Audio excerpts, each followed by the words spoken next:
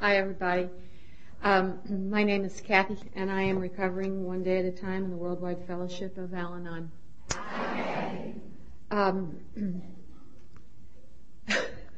This is a little crazy for me because I've never done this. But before I even begin, I would really love to thank Beverly, whose idea this was last year. She said, why don't you do a 12-step workshop?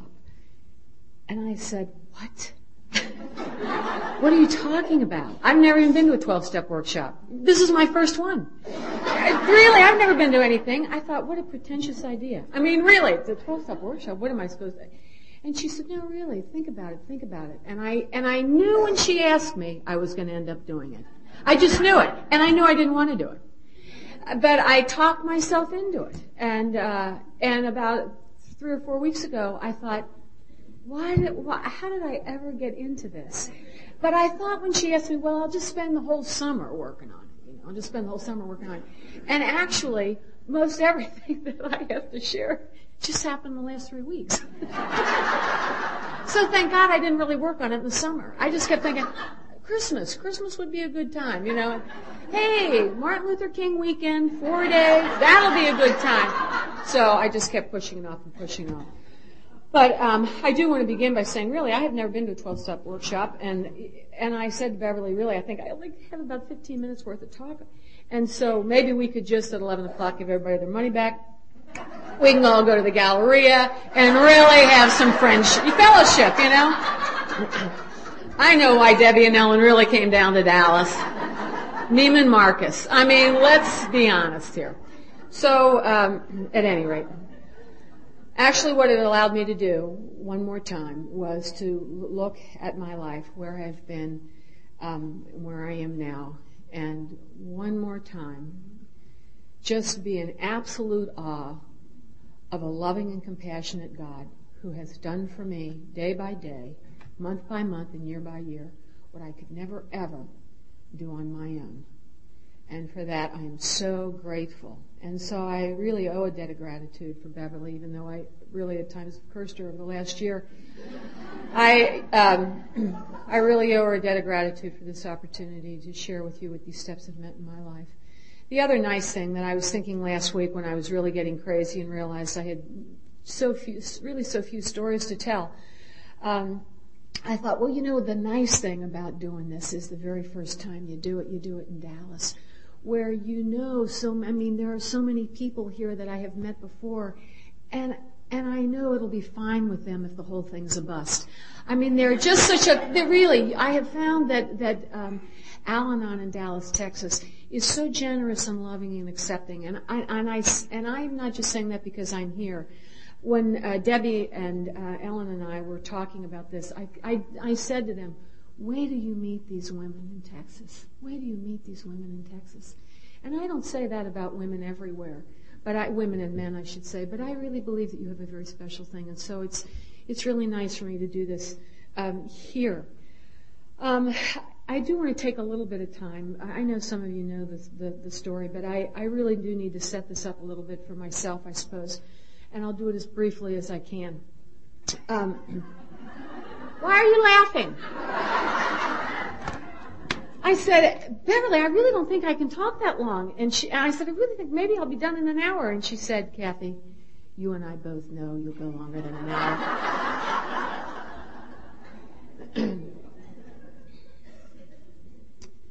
Well, I wrote this word. I don't know what that means. Why did I write that word down? I don't know what it means. I came out of a family in Cincinnati that it's a pretty big family, my own, and they've been in Cincinnati for years and years and years. And I married a man whose family is from Cincinnati, an enormous family that's been in Cincinnati for years and years and years. And one thing that's important to my story, I believe, is I live in a city that is connected. I mean, it is just, we are all so connected. My kids go to school with kids who are their second and third cousins, and it takes them a while to figure it out. I mean, it's almost an incestuous city, Cincinnati is. In that people, there are so many, the fabric of my life is just woven and intermingled with so many people. There's just such a network of family and friends in the city where I live. And I loved my years growing up. I guess one of the things that made me stop and think about this is one time I teach in a high school, and we brought somebody in once who was a school psychologist or something. And they had, an alphabet behind their name. And she was working on this board, and she was talking about dysfunctional families and how it all works, and she had arrows and lines and everything. And this man behind me, who's head of the guidance counseling department, said, well, what if somebody from a healthy family marries into a dysfunctional family? And I'll never forget, she had that chalk in her hand, and she turned around to look at him, and she said, that would never happen. You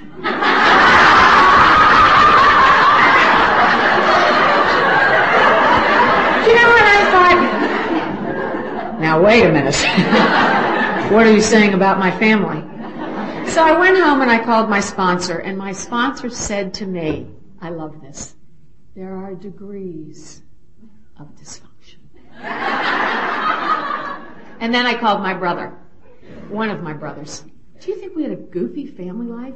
And he said, what? I wouldn't have traded it for anything in the world.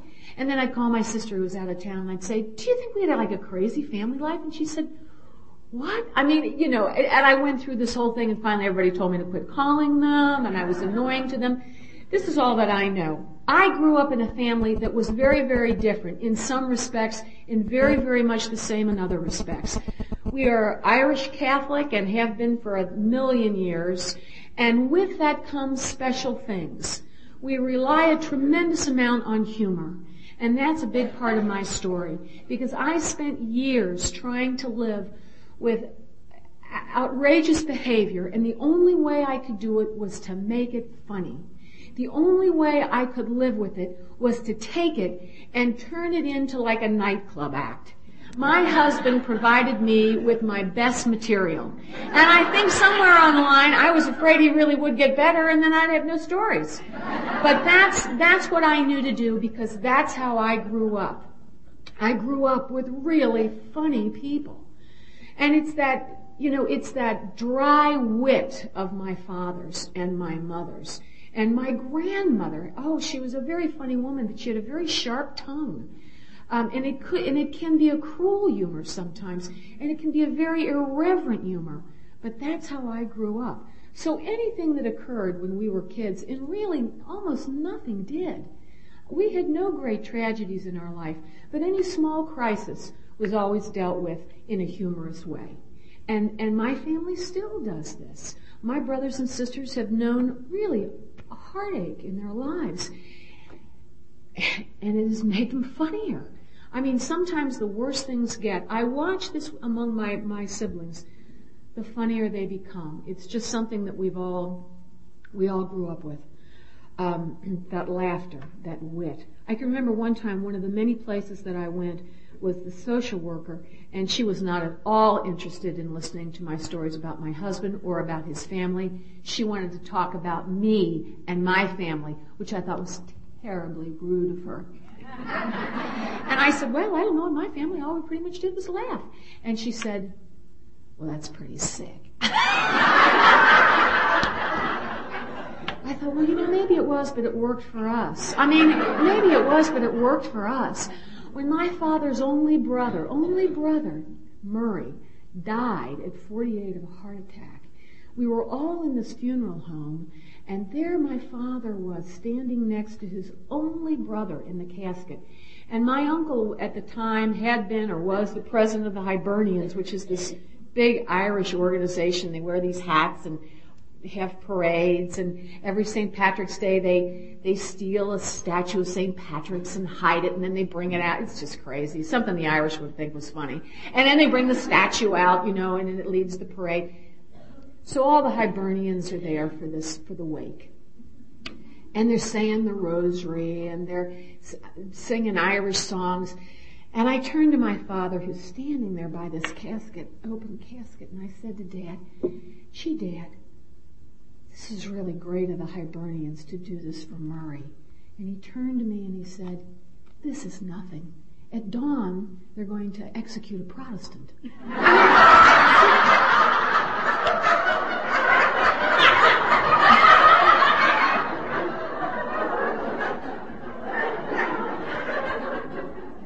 that's the kind of family I grew up in. It was just kind of crazy. I mean, everything was made funny. And we did have drinkers. Not in my immediate family, although my father did drink. He was a newspaper man. And then later a newscaster, and he would come home from work at all different hours, and oftentimes he would sit down in the living room with a shot of whiskey, and he would read constantly. He was just a big reader, and he would drink this whiskey. I never saw it change his behavior. It never affected us, never affected any part of his life. I have no idea what my father's relationship was with alcohol.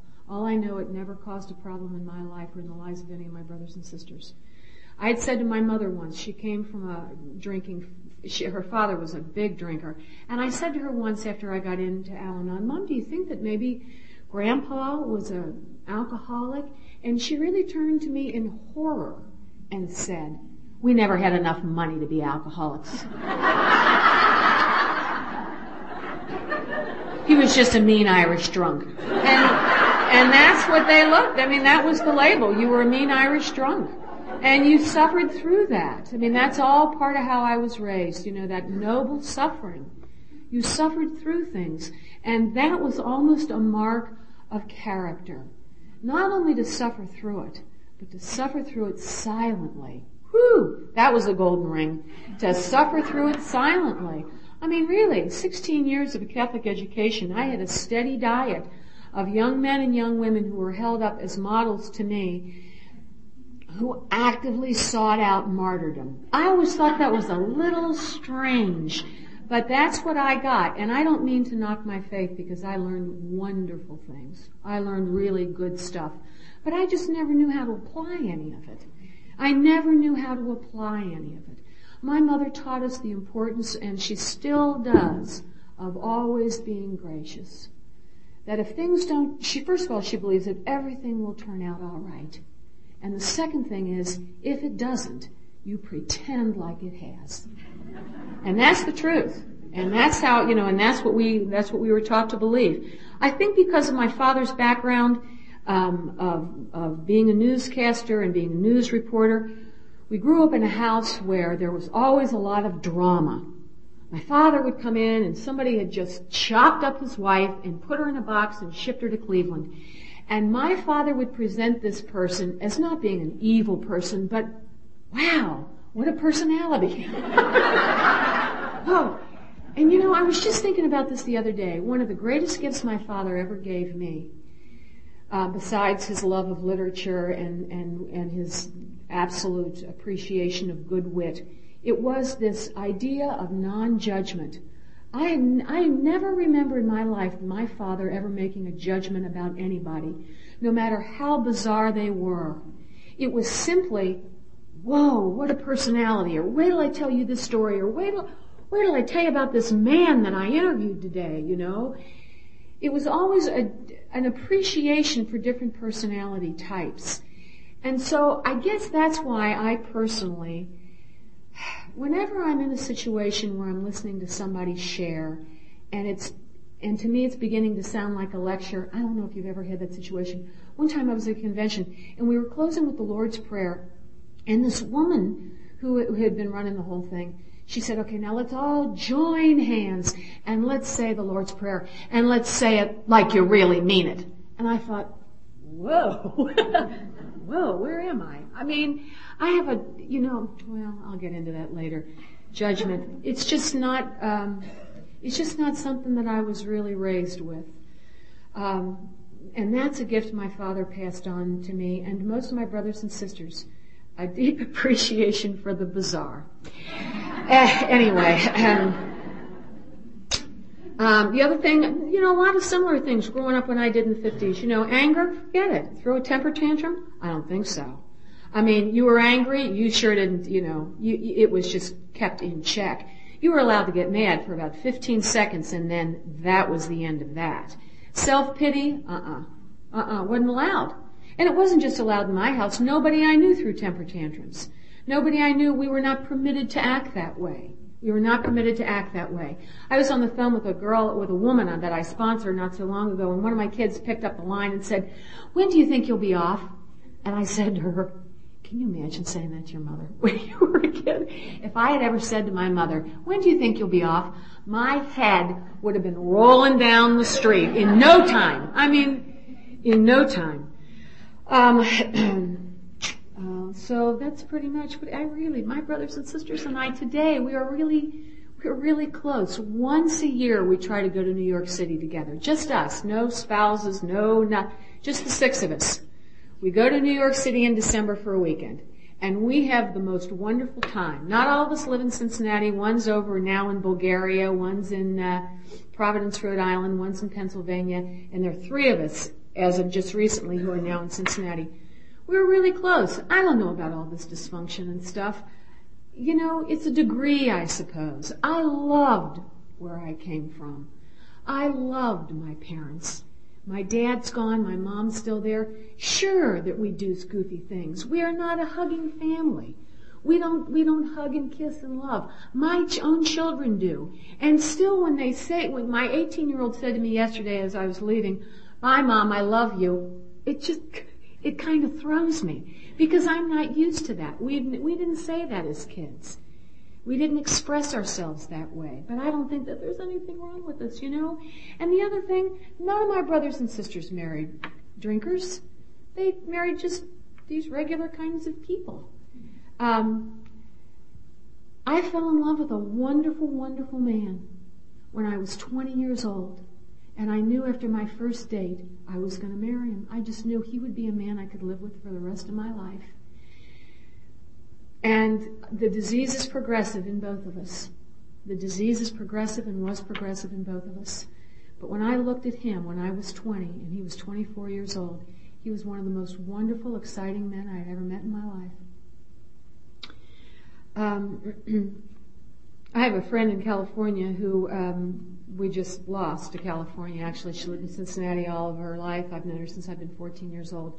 She sometimes says to me, when I go on and on about my family, she said, "You know, my husband," and he's not alcoholic or anything. She said, "When my husband dies, I'm going to write his biography, and I'm going to call it Denial, Making It Work for You." I don't know. I think I got a whole lot of good stuff, you know, growing up, both from my family and from my faith. But as I said to you before, and I've used this analogy before, I always felt like I was filled with these gifts for living, filled with really good lessons. I had this little nun in high school that used to always say, the secret to joy is joy. J-O-Y. Jesus, others, yourself. And I'll never forget her saying that. But it almost killed me trying to apply it in an alcoholic situation. It almost killed me trying to apply that into an alcoholic situation. I didn't know how to do it. I thought it meant that I had to suffer nobly and that I had to suffer silently. And that was the payback for this wonderful childhood. That I had 21 years of love and security and a lot of fun. And who should ask for more? Who should ask for more? It had to be balanced out by a lot of years of suffering and misery. Yeah, that's what I thought. I used to feel like I had been all geared up to live in the mountains, you know, and that I had been given a face mask and headgear and gloves and boots and parka and long underwear, and then I had been thrown in the desert. And that's how I used to feel, like nothing that I had learned in the beginning of my life prepared me for what I was living with. And I had to work through a lot of stuff towards my faith and towards my family because of that. I can remember there were years when I'd sit alone in the kitchen weeping and saying, if only my parents had fought more, maybe I'd know how to fight. What a goofy place where I grew up. Everybody laughed and made jokes all the time. What kind of preparation for life is that? I'd go to meetings and there would be this woman next to me who would say, I grew up in an alcoholic family. And I'd think, well, at least you had training.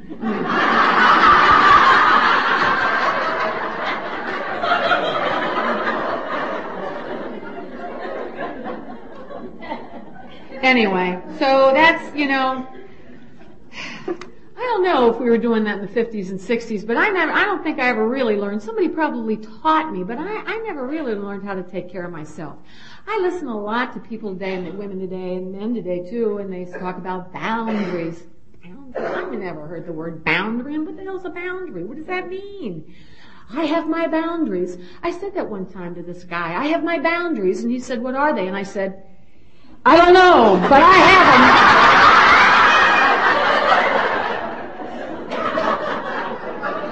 Oh, jeez, well, Pete. Anyway, I also have this idea, I've mentioned my my own brothers and sisters have all really faced their own life crises, except for one sister who seems to have had it pretty good. And she calls me and will say, what can I do? What can I do? Let me do this. Let me do that. And I say, Nancy, why? You don't have to do anything more. You do so much. She said, oh, yes, I do. Nothing bad's happened to me yet. I'm going to get paid back for this good life I had. And, there is that little thing, where you always think, I never want to draw too much attention to the good life I'm having because I'm afraid then God will notice and say, she's having a little bit too much fun here. Shh. That's just such an old thing I've got to guard against. I don't know where it comes from. And you'd think after years in this program of trust and love, it would be wiped clear. But it still hangs on there. It just hangs on there, that little thing. So anyway, I don't think I need to tell you, alcoholism shook my foundations. I have never in my life run into such a frightening thing as alcoholism. It terrified me. It absolutely terrified me. And I believe today, as honestly as I can look at my background, that I came out of a place that was loving and secure.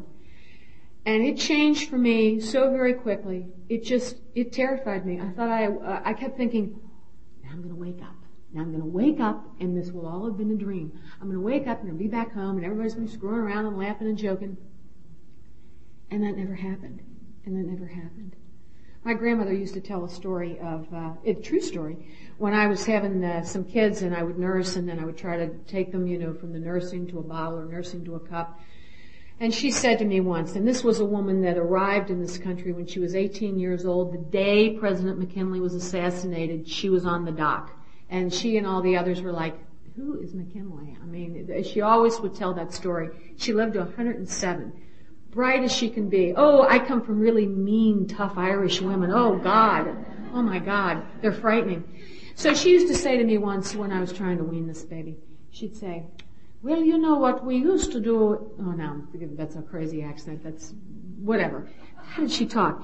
Well, you know what we used to do. What we used to do in Ireland when you wanted to wean the baby is you'd take your finger and put it in the soot of the fireplace and draw a frightening picture on the end of your breast, and it would scare the kid so he'd never want to nurse anymore.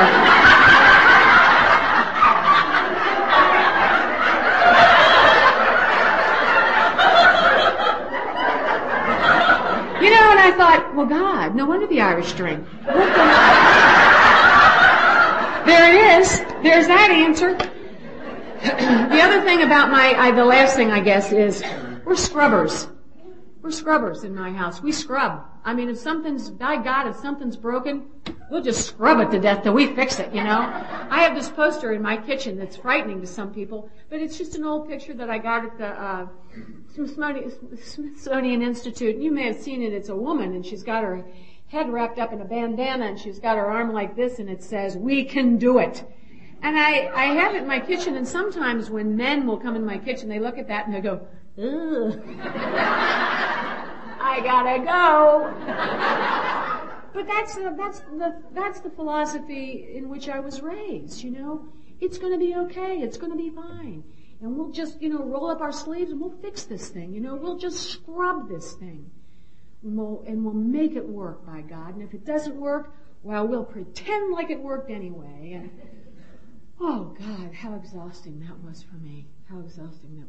So anyway, that's pretty much, the basic background on me. I met my darling husband. His sister fixed me up. And I said to her years later when she was doing nothing except complaining about him, I said, well, you fixed me up with him. And she said, well, I was sick then. A likely excuse. So when I met him, he was in the Marines. I was in my last year of college, and he was in the Marines. And I had never gone out with anybody. I'd never gone out with a Marine. But I'll remember when he came to pick me up, and he was so handsome, and he had this little silver monogrammed cup filled with whiskey. I thought that was a little odd.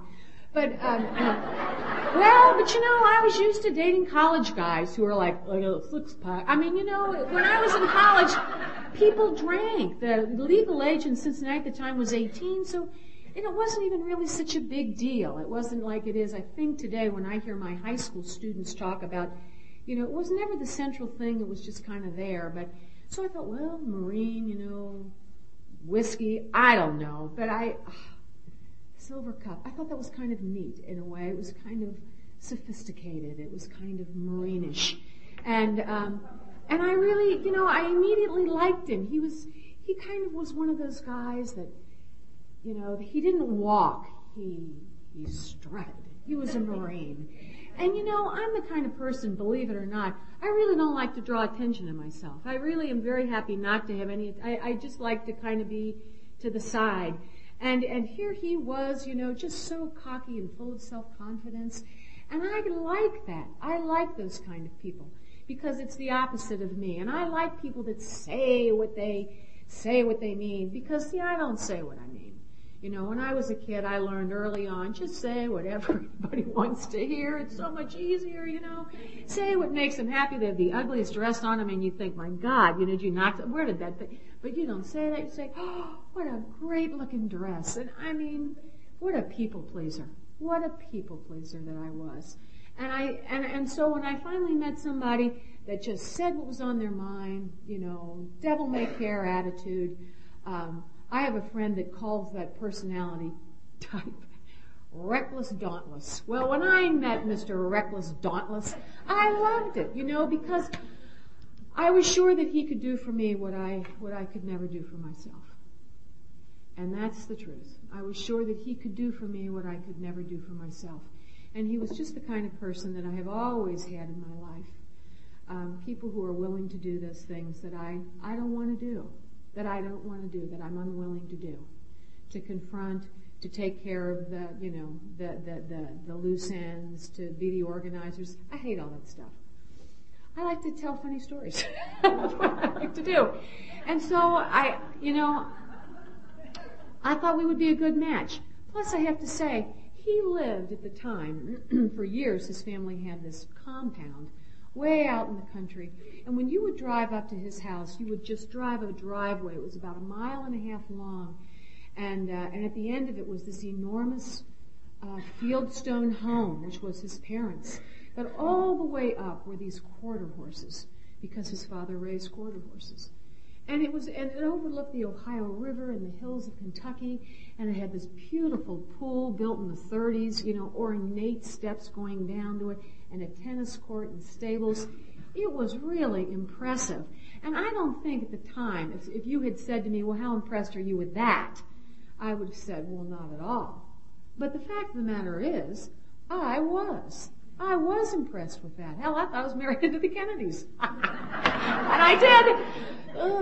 Anyway, so there we are. And I think the thing that really clinched it for me with him is the fact that I got to cover 15 years in 5 minutes. Is the fact that we went to Batesville, Indiana one time. He had friends that lived in Batesville who also raised horses, and we were all going to ride. So we went. Other couples from Cincinnati went. A couple of couples from Indianapolis went. We were just dating at the time. We got over to Batesville, Indiana, and these people also had a big horse operation. They're all, saddling their horses and deciding where they're going to go and where they're going to ride. And this one guy, a city guy from Indianapolis, he's trying, of course, to saddle the most dangerous horse in the whole stable. And the horse is just thrashing back and forth and, just slamming everybody up along the stall. So they call for Rick. Get Rick, get Rick, get Rick. And that Rick struts in there as he was wont to do. And he got that horse. He wrapped his arms around that horse's neck and lifted himself up and took that horse's ear and bit it. Well, that paralyzes a horse. I mean, they stop. I imagine if somebody bit me in the ear like that, you could throw a saddle on my back too. But I'll tell you, when I saw that, Whew, I thought, that's the guy. There he is. I mean, I'm afraid of a mouse. There's the one. And that's the truth. And that's really the truth. And so, we got married. And it was, of course, not a normal thing. I was teaching school. I was out of college. I was at school in Chicago. He had been in Beeville, Texas. I came down. I spent an Easter weekend in Beeville, Texas. I thought Beeville, Texas was the most romantic place I'd ever been in my life. Anyway, so I'm in Beeville, Texas, and he was so sweet. We went to Corpus Christi on Easter Sunday, and it was just so lovely. And then he went to North Carolina, and I went to Chicago to teach. We never lived in the same city together, ever. When I dated him, he was in Meridian, Mississippi, and we never lived in the same city together. And all the troubles that I saw, and this is so typical of me, all the troubles that I saw, I thought, well, it's just because we don't live in the same city. Ooh, this is just because, we've never actually spent a long time together. So, of course, when we get married, it'll work. Oh, yeah. See, I have this thing, that I don't like. If I don't want to see it, I don't see it. If I don't want to see it, I don't see it. If I don't know what to do about it, I pretend like it isn't there. That is a character defect of mine that leads to a lot of trouble then and today. And I am waiting patiently for God to remove that. Sometimes God does. Some days it's just still there. And I'm learning from that character defect. So at any rate, so we decided to get married like next month because he had to go to Vietnam. And I quit my job in Chicago. My mother and father were absolutely horrified, but they never said that. See, that's my parents. They never said they were horrified. They acted as if for all those years they kept their mouths closed. That's the kind of family I have, as did all my brothers and sisters, who, of course, I find out later were absolutely terrified as I was. But my family would never, they kept it quiet. And my father prayed every day on his way to work for me and for my marriage. And so we got married, decided in December, got married in January, moved to North Carolina where he was stationed at Cherry Point Marine Corps Air Station. And I will just tell you very quickly, I knew I was in trouble in 10 days. In 10 days, I knew I was out of my league. In 10 days, I knew I was in way over my head. In 10 days, things were happening that I had absolutely no idea how to deal with. I tried to be funny. It wasn't funny. I tried to be lighthearted. It didn't work. And that's what I did for years, you see. I always tried something else. I'll try this. I'll try that. Nothing ever worked. I was just terrified, and I could not wait for him to leave for Vietnam. I couldn't wait for those orders to come through. And they came through within 3 or 4 months. And I just couldn't, I didn't think I could wait that long. Because I thought that once he left, I'd be able to think this thing out. Once he left, I'd be able to scrub this up and work hard and clean it, and I'd be able to figure it out, and I'd go talk to some people, and I'd be able to fix it. And I never could. I never could. He would come in sometimes after he would be finished flying, and I'd be watching a program, and he'd turn the station. I've never seen anybody do that when somebody else is watching a show. And I'd say, I was watching that. And he would say, now you're not. I have absolutely no response for that. And what I began to do was to adjust to that. Over that one day at a time, 1 month at a time. And I thought I was adjusting to marriage. And what I was really adjusting to was alcoholism. And there is no healthy way to do that. There is no healthy way for me to do that. And so, without going into a whole lot of detail, he left. Finally, he went to Vietnam, and I was delighted that he left. But one more time, I had to pretend. I had to pretend like I wasn't delighted. I had to pretend like I was distraught. I had to pretend like I was upset, because that's what all the other wives were doing, and I thought that was appropriate behavior. God knows I wanted to be appropriate. So I was, what are we going to do? I was delighted. I just wanted him gone. And did I worry about him in Vietnam? Not for a minute. Not for a minute. I knew he would be fine because he was so mean. And that's just what I figured. He's just so mean. It would be nice to be shot down and tortured and maybe come to some sort of a spiritual experience, but I knew that wasn't going to happen. And that's crazy. And you know what that did to me, knowing that I was a bride, for God's sakes? A bride, and that's my thinking already? I'm hoping that the North Vietnamese will teach him a lesson. That's crazy. And I didn't understand that about myself, because I always thought that I was a loving and compassionate person. And these are the thoughts I'm having. And what's wrong with me that I could possibly be having these kinds of thoughts? And so I went back to Cincinnati, and he went off to Vietnam, and I called the priest that had married us. And as I was walking out the door of my house, my mother opened the door, God love her, and she said to me, I hope you're not going to tell him anything personal. No, Mom. And I went to that priest, and I said, I don't know what's wrong, but something is very, very wrong. I'm terrified. I'm just terrified. Now, I never connected my terror with my husband's drinking, although I knew that when he drank, I got scared, because when he drank, he would get mean. He wouldn't get funny like some of the other Marines. He would just get mean. And so I learned to act accordingly. When he drank, if I could become invisible, I would try to become invisible. I didn't want to say the wrong thing. I didn't want to do the wrong thing.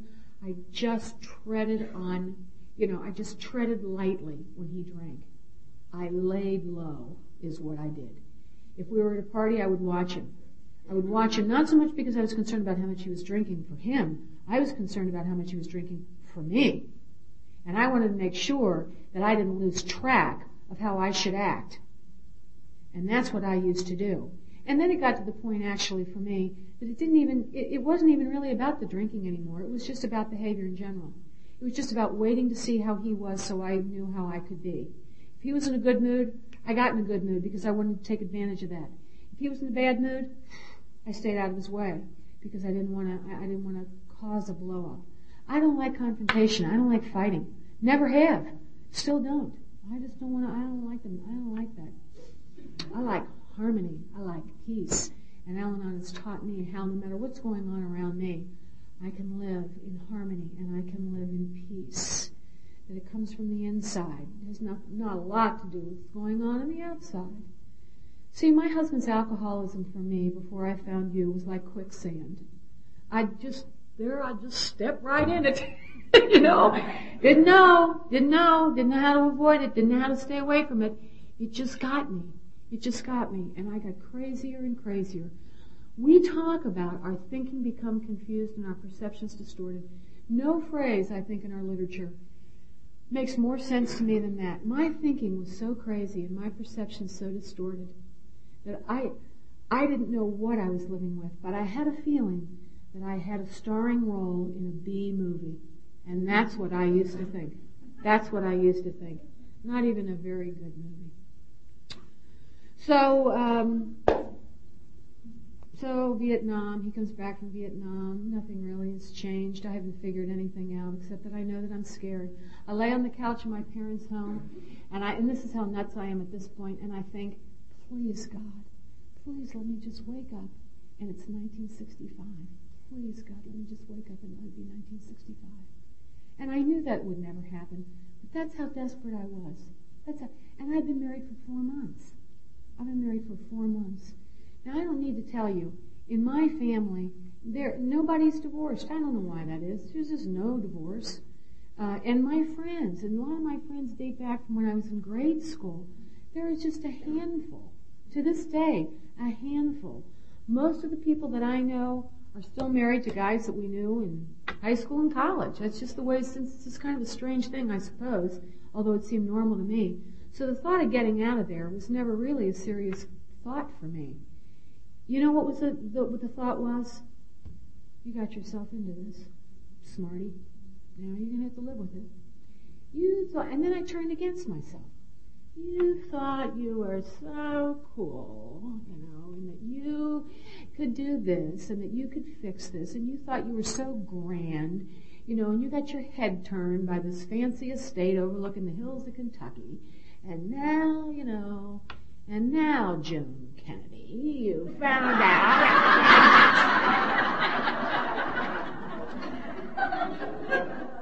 And not sad, and I was only 22. That's really sometimes when I think about how goofy. I mean, I was just this little kid. But so was he. So was he. He was just this little kid. So at any rate, so there we are, and he comes back from Vietnam, decides he wanted to be a dentist. I don't know how. And right before he went to dental school, he was badly beaten up in a bar by a bouncer because he dumped his champagne on the floor and they didn't like it. He had eye surgery. We go to Ohio State Dental School where he stopped. When he got beaten up, that kept him off the alcohol for the next 3 years. And things began to work. Oh my God, we had this wonderful time in Columbus, Ohio. I mean, he was in school. The GI Bill was paying for it. He had savings that paid for it. It was like being in college for him. I went back to graduate school at Ohio State. We had some kids. It was wonderful. And I thought, oh, thank God I hung in here. Isn't this wonderful? I almost missed the payoff. Came back to Cincinnati for him to practice dentistry, and things turned back into this nightmare situation. It was awful. It was terrible. All this crazy behavior starting again, and bursts of anger, and I don't know when they're coming, and I had forgotten, I felt like that I had let my tools, become dull, because I used to be really good at knowing when blow-ups would occur, and now I didn't know when he was going to blow up, and it was just strange. And what turned out was, of course, that now that he was a dentist, he was writing himself prescriptions for drugs. And God love him, he wasn't at all shy about it. He would write a prescription to Rick Heekin and then sign it Rick Heekin. Well, it doesn't take long. I mean, really, what a dumb drug addict. It doesn't take long. Or honest, for the Renew agents, I mean, they go through pharmacy records and I thought, geez, look at this guy. Who in the world could be eating this much Percodan and codeine and blah, blah, blah. So it wasn't long before they caught him and arrested him, and he was thrown out of dentistry. Not for long, but for him it was forever. He never went back into it.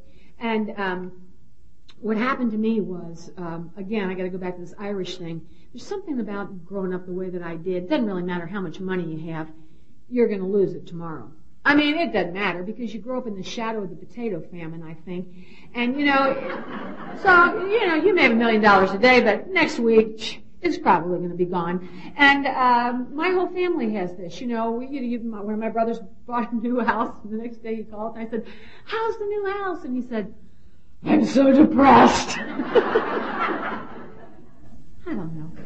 Unemployment scares me to death. It just frightens me to no end, because now we got a bunch of kids, and I got a husband who can't work, and then who wouldn't work, and who laid in bed with guns and shot things out the window, and we're living out we're living with this family. Where else would we live? On this family, what I considered once to be, nirvana.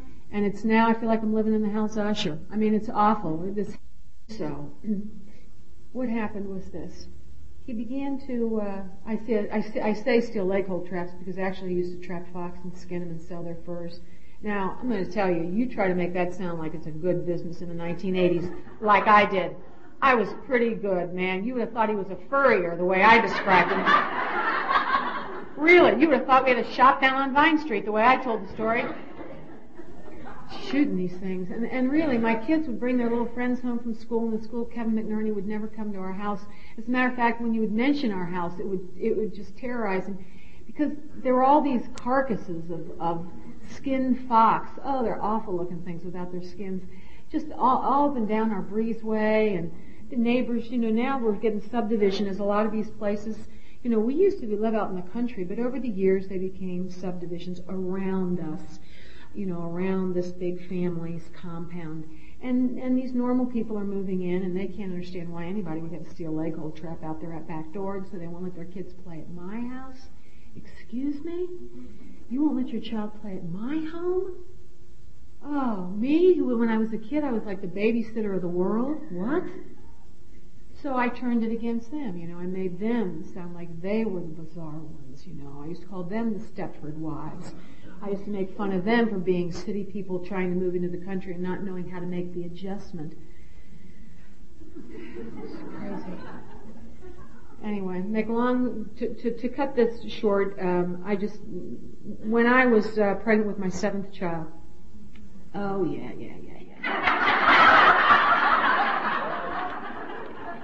Oh yeah.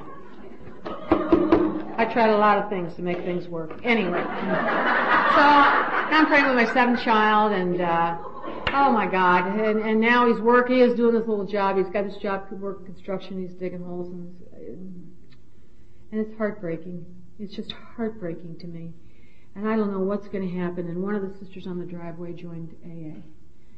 And then this sister joined AA. Then this sister joined AA. Then this sister joined AA. So we got these sisters joining AA. And then we got the husbands joining Al-Anon. And then, because I'm living in this house, of course it's not ours, but I'm living in this house next to the main house, and I'm living in the little house that overlooks the pool. They're always up in my house. And they all have had, at different times in their lives, lived in this house where I'm living. It's kind of like the house where you stay until you can make enough money to build your own. Except we had no money, so it looked like we might be permanent residents there. So they're coming up, and I like to say this because it's really true. Nobody will ever tell you they're coming for you. But when they get in, they're coming for you. They won't come directly out and drag you, but they're coming for you. They're so hard to stay out of the program if you're surrounded by people who are in it, They come up, with their little big books, which I used to call the blue book, just to burn them. I mean, look how petty I got the blue book. It's the big book. Oh, well, what does the blue book say? It's the big book. And they talk all that, the language, and the phrases and the slogans and all the memorized paragraphs out of the blue book. It used to drive me crazy. And really, just for spite, I thought, no matter what happens, I'm never joining their group. Just to burn them. Just to burn them. I'll never join their group. But of course I did. Because eventually you watch. And eventually it struck me that they really were getting happy. Their lives were changing. They'd bring all their big AA buddies down to the pool. Oh, I hate that. And I'll be laughing and joking and let go. And I think, oh God. Oh, I'm living in an ashram now. Oh. What is this? I couldn't even go down to the pool and there they all were. And, that used to drive me crazy. Because I was in this prayer group and I just wanted to be left alone. That was the fact of the matter. I just wanted everybody to leave me alone. So anyway, I went, and I went way far away to a meeting out in Mount Carmel where nobody knew me, and I was hoping that they would never find out I had paid a bit of attention to them and their blue book. But I went, and I guess I stood out a little bit because at that time then, now I'm really, I'm getting more and more pregnant. So I'm getting shown more and more and more, and somebody must have said, oh, there was a woman in Mount Carmel, talk about breaking anonymity. Oh, there's a woman in Mount Carmel, and I don't know her name, but she's got sex scams, and she's pregnant with her 7th. Well, duh, let's see, who could that be, So, of course, but eventually they knew I was in, and that was fine, and that was good. And so I got in, and things have never been the same. That's all I know, is that things have never been the same. I don't really have a 12-step workshop, to tell you the truth. But I'll tell you what I have. I've got the experience of my life. And that's all that I have to share with you. I haven't got any advice for you. I haven't got any cute little phrases. All I can tell you is how these 12 steps have changed my life. I think I should start out by telling you, after I was in the program for about 2.5 years, my husband was killed in a helicopter crash. And I just want to say that now because that's what happened. And, and he tried, God love him, he tried AA. And he would go to meetings and he would come back and he even got his own blue book. And he went to this friend of mine who I love. She's a big drinker, still drinks today. She's an outrageous woman and I love her to death. And sometimes I go years without being with her. But on New Year's Eve she'll call me drunk. Almost every year. And she leaves a message on my machine. I've known her since I've been in the 7th grade. And she'll go, Kathy. She's just drunk. I love you. I love you more than anybody in the world. It just touches my heart. It really does. So he goes to her house. She can't stand him. She goes to his house, but then he 12 steps her. It was so funny. was so funny. I think he scared her out of AA for the rest of her life. But at any rate, for whatever reason, I don't know, he tried it and then he just thought he would come home and he'd say, I can't believe that we're supposed to be happy. I can't believe that we're supposed to be happy in this world. I think this world is supposed to be suffering and that you earn your way into heaven. I can't believe the happiness they're trying to tell me about. And I really, talk about, and really that gets me into step one, talk about having to recognize that I'm powerless. I knew that there was no way I could take that thinking of his and change it for him. I couldn't scrub it. I wanted to take a brush and just scrub all that crazy old thinking away for him, but I couldn't. And so eventually he dropped out, and eventually he stopped everything, and eventually one Saturday he went off to fly, and he never came home. And that's what happened. And then I had these 7 kids, and the oldest at the time of his death was 14, and the youngest one was 2. And the only thing that I can tell you, that along with Al-Anon and my very strong belief in a loving and compassionate and faithful God that got me through, is the fact that I also believe that I really was so stunned by his death. It took me 3 or 4 years before I realized what had really happened almost, Living one day at a time was the only way I believe that I did that. And that was really only because of you, because you reminded me that I only needed to make it until I could put those kids to bed. But actually a lot of it, I'm so, death sometimes stuns me. It took me by such surprise. It just took me a long time for it to actually sink in that he was gone. And the other thing, when he died, and when the police they followed me up the driveway I had all the kids in the car. And when they told me what had happened, his mother, who was very ill herself, my father-in-law had already died, but my mother-in-law, she came up the driveway and she saw the police. Now, this was not the first time my husband had crashed. And she saw the police, I think she thought, oh my God, here we go again. And when they informed her and I walked over to hold her, I'll never forget the image of her standing there, this frail little woman with this cane draped on her arm as she held her arms out to me. And as I hugged her, she said to me, thank God he's out of his pain. Now that was her oldest and I believe favorite son. And I'll never ever forget those words. And to this day, I have to remember that for whatever reason, my husband is no longer in that awful pain that he lived with, that emotional nightmare. Because even when he would white-knuckle it and stayed off of alcohol and stayed away from the drugs, and he would have to go out in the woods and sit alone. And I don't know actually if he drank out in the woods or what, but it was such a struggle for him on his own. And that, I guess, to me is when I forgot my own. I love our new book, and the thing that I love about it the most, one of the things that I love about it is that preamble. The Al-Anon family groups are a fellowship of relatives and friends of alcoholics who share their experience, strength, and hope in order to solve their common problems.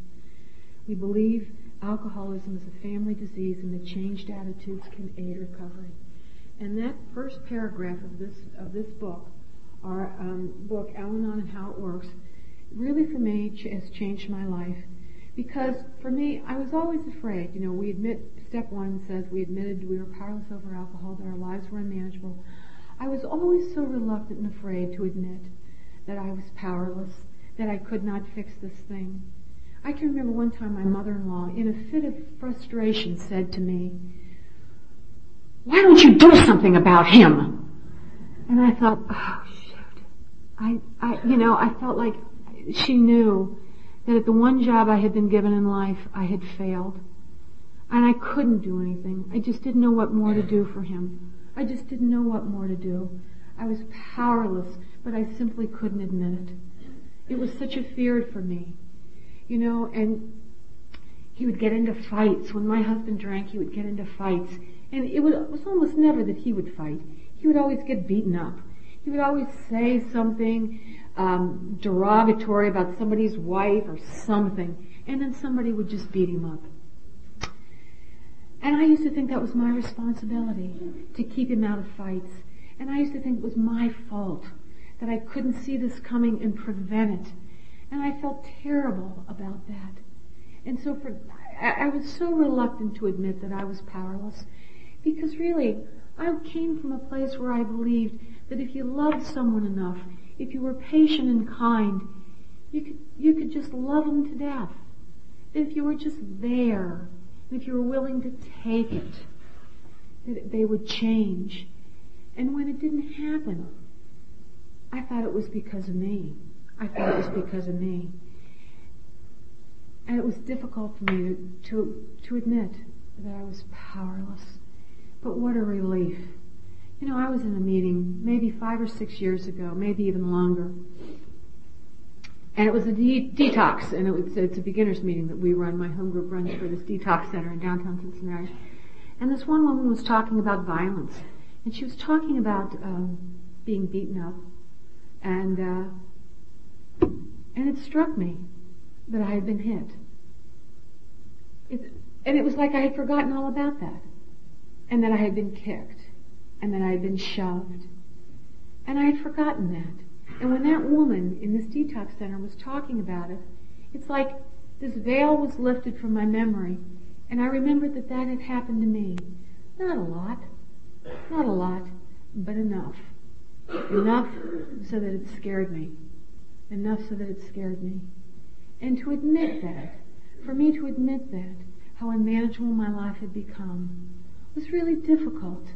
Because I come out of a place where, you get things done. If something's broken by God, we're going to fix it. People used to call me, these neighboring people used to call me because they were always missing their cats. And I knew the cats were, I knew the cats were long gone because my husband would hunt. I mean, he would sit out on that front hill overlooking the river in the hills of Kentucky with an infrared scope on these rifles that he used to have. And I don't know what he was shooting, but I know every once in a while a little old tabby would get in the way. I mean, I knew that. It got to be to the point where I was afraid to answer the phone. That's how unmanageable my life had become. Because I didn't know who was going to be on the other end. And I knew it was going to be somebody that would think it was my responsibility to fix these things. This book here, this Al-Anon How It Works book says, we have been profoundly affected by the disease of alcoholism. I know that I am powerless over that fact. The fact of the matter is, my life has been profoundly affected by the disease of alcoholism, and I cannot change that. All I can do is recover from that. That's all that I know that I can do. But for me, it has to start with the fact that I am absolutely powerless over this disease, and that my life had become unmanageable. I was dancing so fast to try to keep ahead of you, so you would never know what I was living with.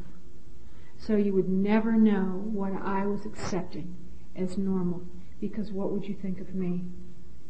I was afraid you would say what my mother-in-law said. Why can't you fix this? You're so smart. Why can't you fix this? When I got to my very first Al-Anon meeting, it was a beginner's meeting, this kindly woman by the name of Ruth taught me what I guess is basic in all beginners meetings, the 3 C's, that I didn't cause it, I couldn't control it, and I couldn't cure it. And I never knew that. I never thought I'd caused my husband's drinking, but I always thought I should be able to cure it and control it. If I were loving enough and did the right things, that I should be able to fix it. And I'm not so far away. That thought has never been entirely removed either. Did you ever see the movie Leaving Las Vegas? Yeah.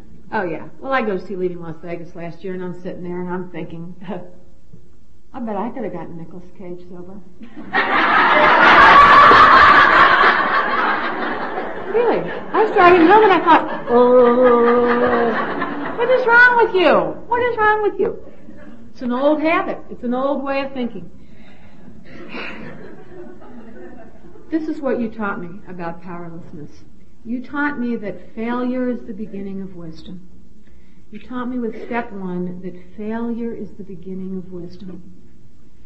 And nothing really started to change for me until I accepted that fact. That what I was trying to do, I couldn't do. And what a relief that was for me. Because you told me the main job that had been plaguing me for the last 12 and a half years was not my job. I was relieved the very first meeting that I went to. I had a tremendous sense of relief when I walked out of that very first beginner's meeting, because that's what you told me. You also, in my first meeting, gave me a wonderful slogan: let go and let God. You are powerless. Let go and let God. I clung to that slogan as though it were my life's breath. Let go and let God. I loved it. I loved the way it sounded. I loved the rhythm of it. Let go and let God. I would go home from these meetings and I would think, let go and let God. I don't have to do this. This isn't my job. I don't have to do this. And you know what I found? That all of a sudden I had all this time on my hands to do things that I really wanted to do things that I enjoyed, to discover what it was that I did enjoy. I had forgotten what I liked to do. To this day, people say, well, what do you like to do? And I have to stop and think for a minute, because I gave it up so long ago and for so many years. Let go and let God. I used to think that my job was to keep my husband's thinking correct. I was the keeper of truth and justice in that relationship, and you told me I could simply go home and say to him, you could be right. You could be right. I don't know. And so I would go home and he would start something and I would simply say to him, you could be right. And it made a huge difference in the way that I was living, because I came to recognize that I was powerless over somebody else's thinking. I was powerless over somebody else's journey in their life.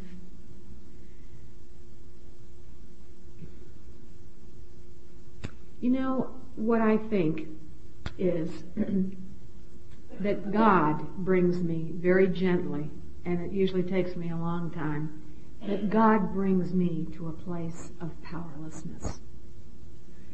When I got in the program, my husband had started this construction job.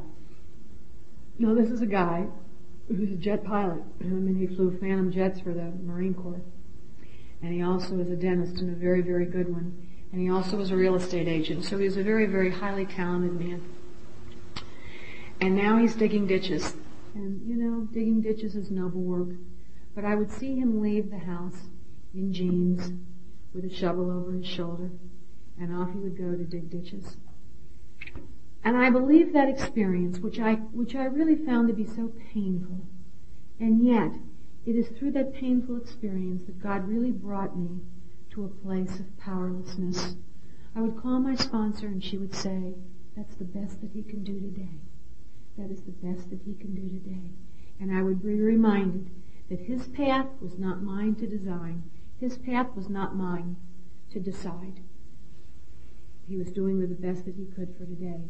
God brought me to that place.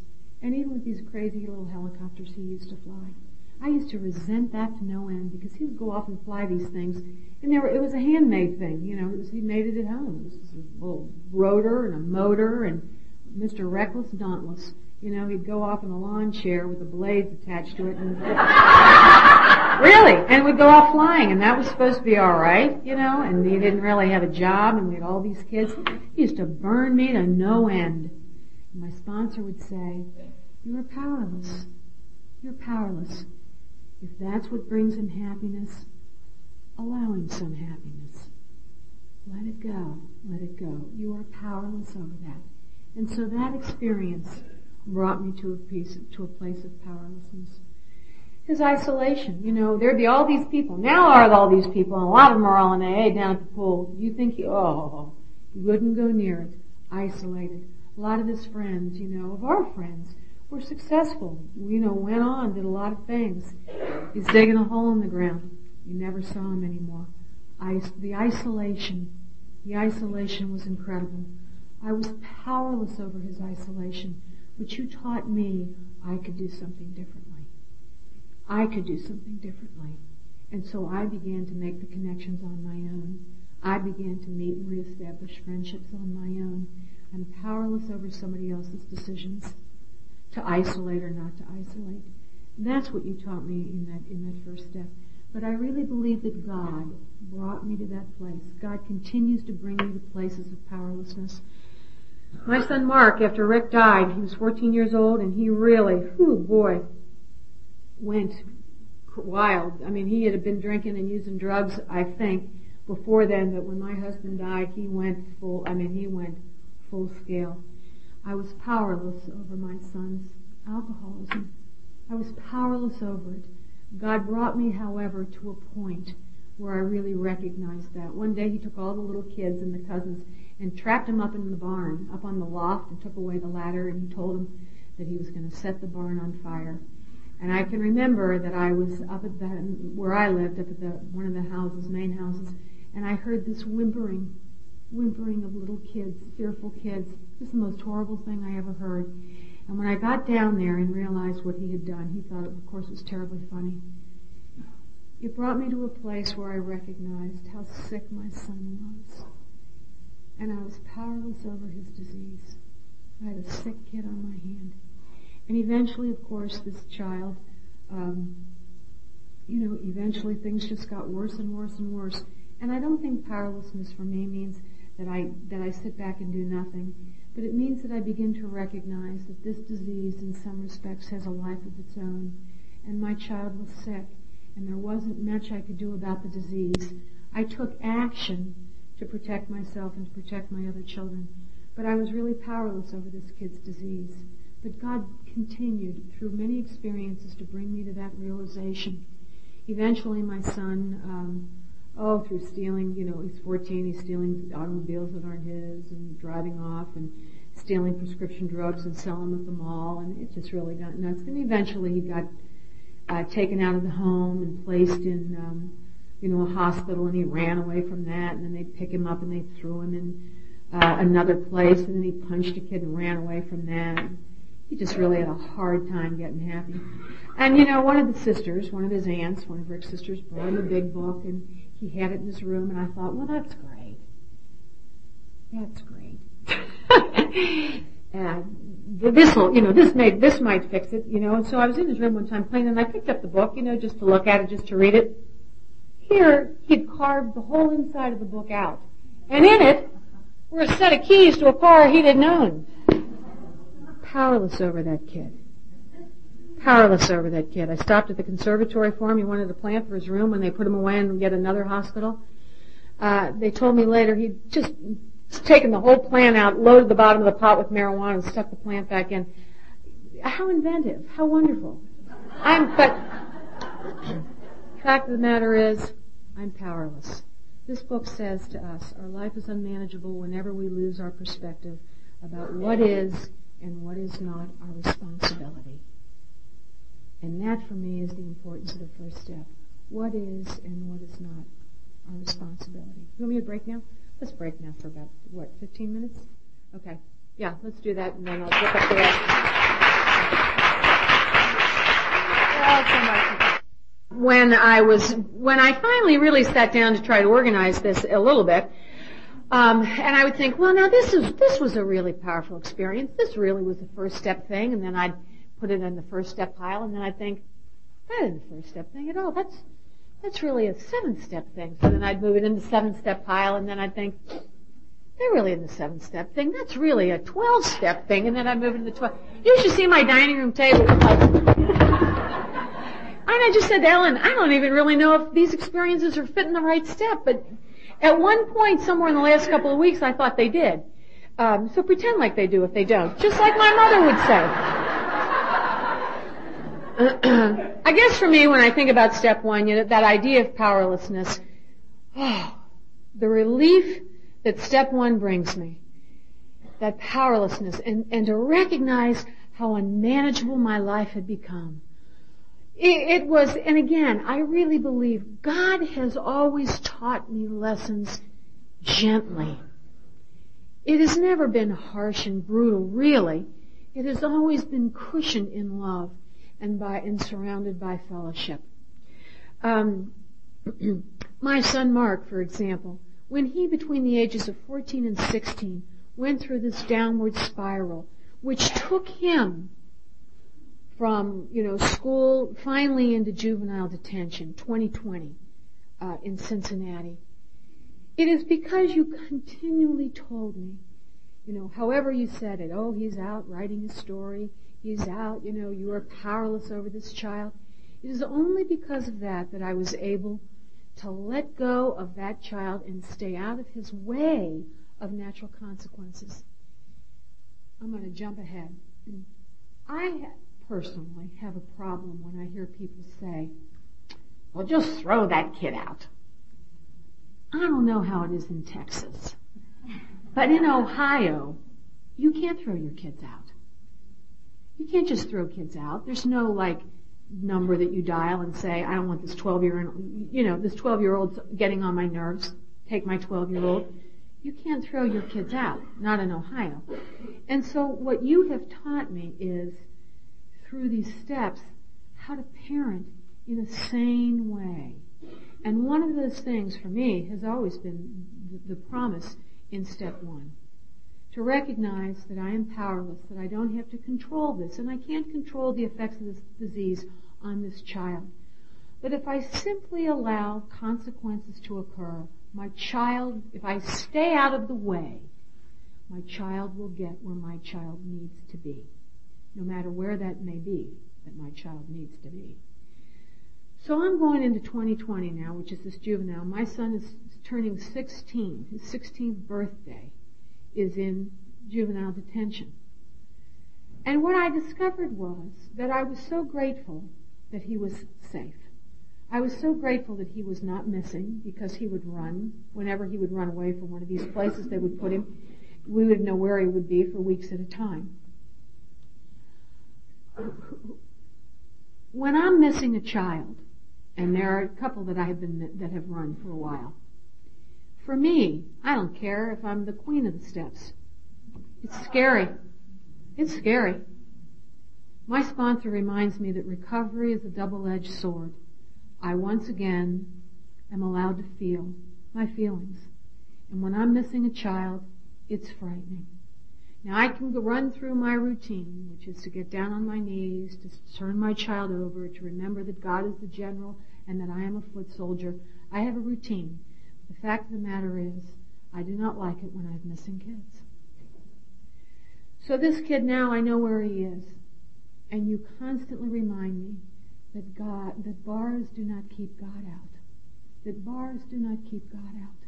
That the power of God is greater than this disease. And that recovery is stronger than the sickness. And if I will just continue to admit my powerlessness over this child, things will go the way they're going to go. My son today, he got tired of that kind of life, actually, and he started going to AA, and he started to do things differently. Today, he is at Ohio State University, ready to graduate in March. He does not believe that he is an alcoholic today. He told me not so long ago that he believes he was brainwashed. And my response to him is simply, you could be right. I'm powerless over that. My 6th child, little Michael, some of you know I've talked about for the last 8 years, little Michael has gone here, has gone there, he's in trouble, he's missing, he's being almost thrown out of school, he's trouble. He goes to the high school, he chose to go to the high school where I teach. Not all my kids have gone where I teach, this one decided to. And so he's right there all the time, and I don't like it, actually. Thought it would be a good idea. It's a bad idea. Because he's at my classroom door. My students will say, your son's here. I say, Michael, you can't keep coming here. I'm trying to teach. Will you give me a note to get into class? Please. Now I know what my Al-Anon says. Don't you dare write this note. But this is my little boy. I don't want him to get into trouble. So I write him this note. Please admit Michael to class. Sign my name. It's getting crazy. Football. He goes to football. I know football doesn't cure alcoholism. I know that. But my thinking is when he was a freshman this year, when he was a sophomore, if you can keep these kids in organized sports and give them something to do, it helps. It keeps him off the street. Because the kids that he runs with they all use. They drink, they smoke dope, they hang out at the top of my street at Perkins, which is open 24 hours a day. So I encourage this kid to play football. Not because I think it's going to cure him of alcoholism, but because I believe what Gracie read, that we encourage and understand the alcoholics in our life. And so as a parent, I try to, as any normal parent would do, encourage him to do other things. The football works for a while. It keeps him off the streets, it keeps him busy, it keeps him exhausted. It does not keep him so busy that he doesn't have time, of course, to pierce his little nipple with a nipple ring. And all the football players are aghast, that they got somebody on their team with a nipple ring. And it doesn't, he's got his hair dyed gold now, and he has it dreadlocked. And before he found out that you could buy this wax called Dread It, he would use jam. And you just, so the one nice thing is that when you got all these kids down here in their football uniforms, and they pretty much, they pretty much look the same. Kind of they do. But when they take their helmets off, I can spot him because he's the only kid with these gold dreadlocks coming out, and that was a plus. But God brings me to a place with this child of powerlessness, gently and slowly. For 8 years I have watched this child, and I think I said to Albert, hoping that it's just teenage angst, but knowing in my heart of hearts, this is a sick kid. This isn't just teenage behavior. I wish that it were, but I know in my heart of hearts, it's not. And God brings me to that realization slowly and carefully. This child, his drinking and outrageous behavior got him into the courts. The court suggested that he be tested, and he was tested, and they put him in a Jewish hospital in this teenage rehab thing. And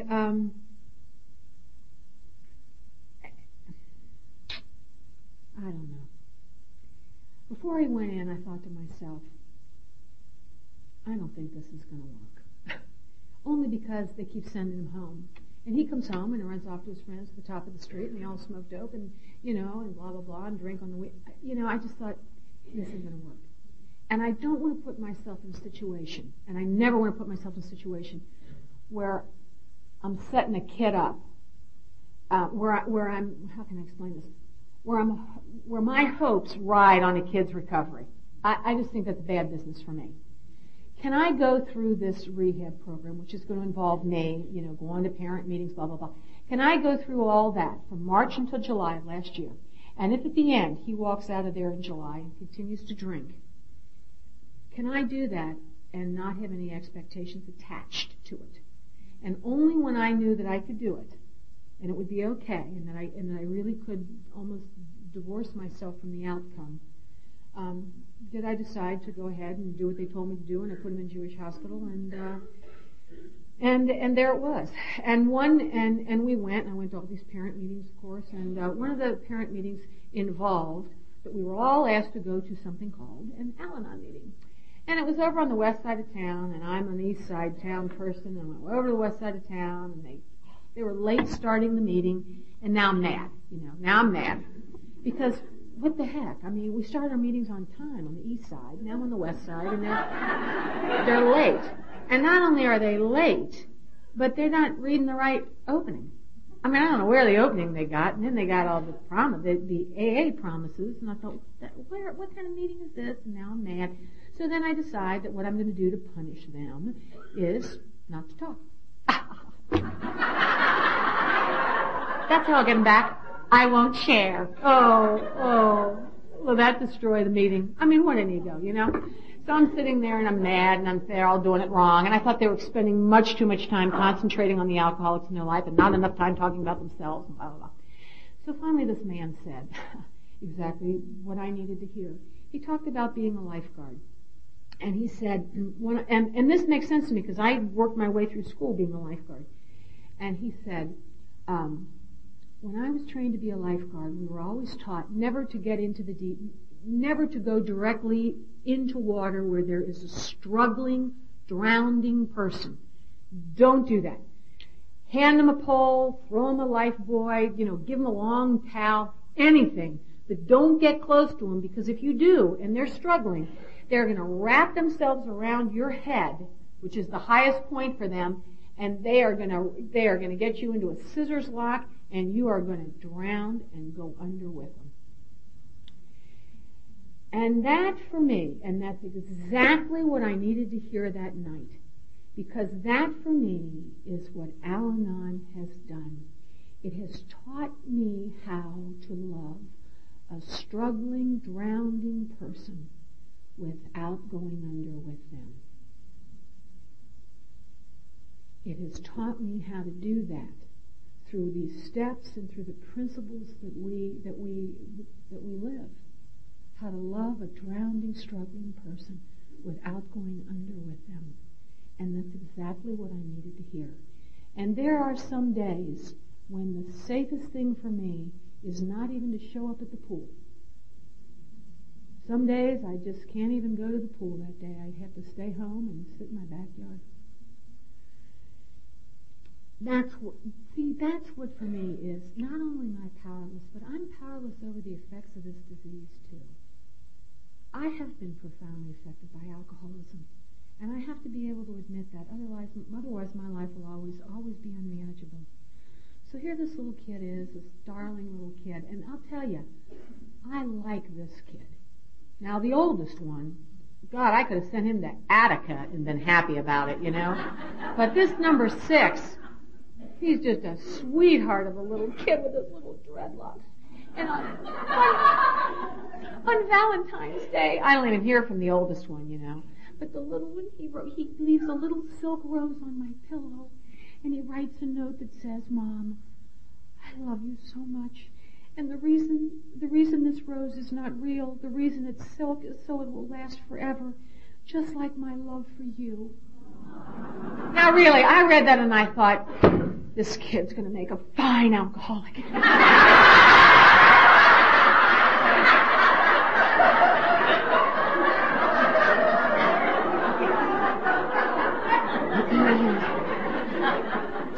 I take my kids to Cape Cod every summer. I've been going to Cape Cod since the 50s when my parents started taking us up there. And it's just a place that I love. For me, it is peace and serenity. I love New England. I love the ocean. We go to the same place.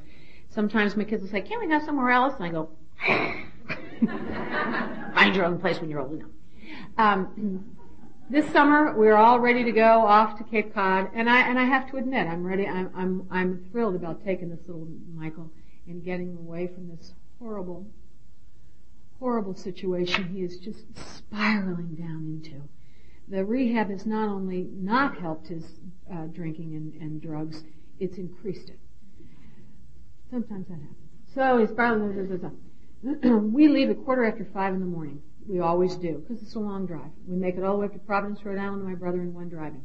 It used to take me a long time. Now I let my girls drive, and I don't know, we end up in Providence in 14 hours. I don't know. I think when I go to sleep in the back of the car, we become airborne. I don't know. I just go to sleep, don't ask any questions. But I always tell them, if you get a ticket, you pay for it. So, we have to leave at 5:15 because 2 of my girls, one lives in Chicago, one's in school in St. Louis, they're going to fly into Columbus, Ohio on these cheap Southwest things, and I got this kid at Ohio State that he's going to pick them up. So the 3 of them are waiting for the Cincinnati contingent to pick them up at 8 o'clock. It's all very, organized. Well, it's 5:15 and I've got no Michael. It's 5:15 in the morning and I have no Michael. And I wake up and I know he's not there because I've been up at 3 because another parent called and said, I dropped them off there at 1 o'clock. Are they still there? And of course, they're not there. He calls me back at 3. Are they there? And I said, they're not here. Now I am able to sleep, but I have to say, I have to go through this. I have got to one more time remind myself of my powerlessness. And God brings me to this realization. Gently, but certainly, I cannot control this disease in my kids. All the Alateen, all the slogans, all the people in my life who are in recovery does not necessarily mean that my kids are not going to be affected by this disease. It's 4:45 in the morning. We have to leave in 30 minutes. I have no child. And I don't know what I'm going to do because I can't leave this 15-year-old home. So I let go. I let go. I say, this is crazy. Just fix yourself some coffee. Start, packing up. I started doing it 10 after 5. He and his buddy up the driveway. Drunk as skunks. You can smell them as soon as I open the door. There they are.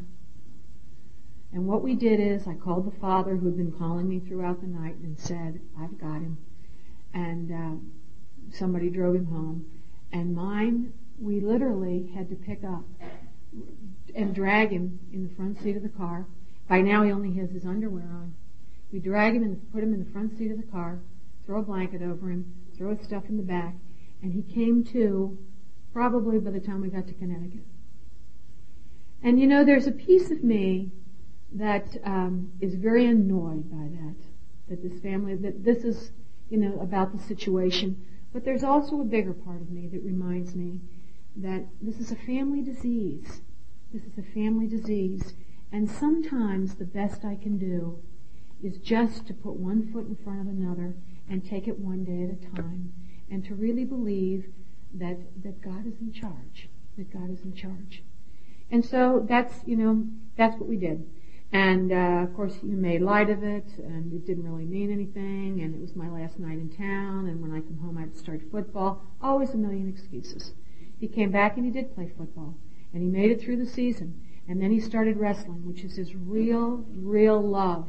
And in December of last year, I'm watching this child wrestle, and there's the hair, now it's worse than ever. And when I came in to watch his tournament in December, the coach, who is also a man with whom I teach, he came up to me and he said, Kathy, I don't mean to be a hard guy about this, but the referee will not let him wrestle with that hair.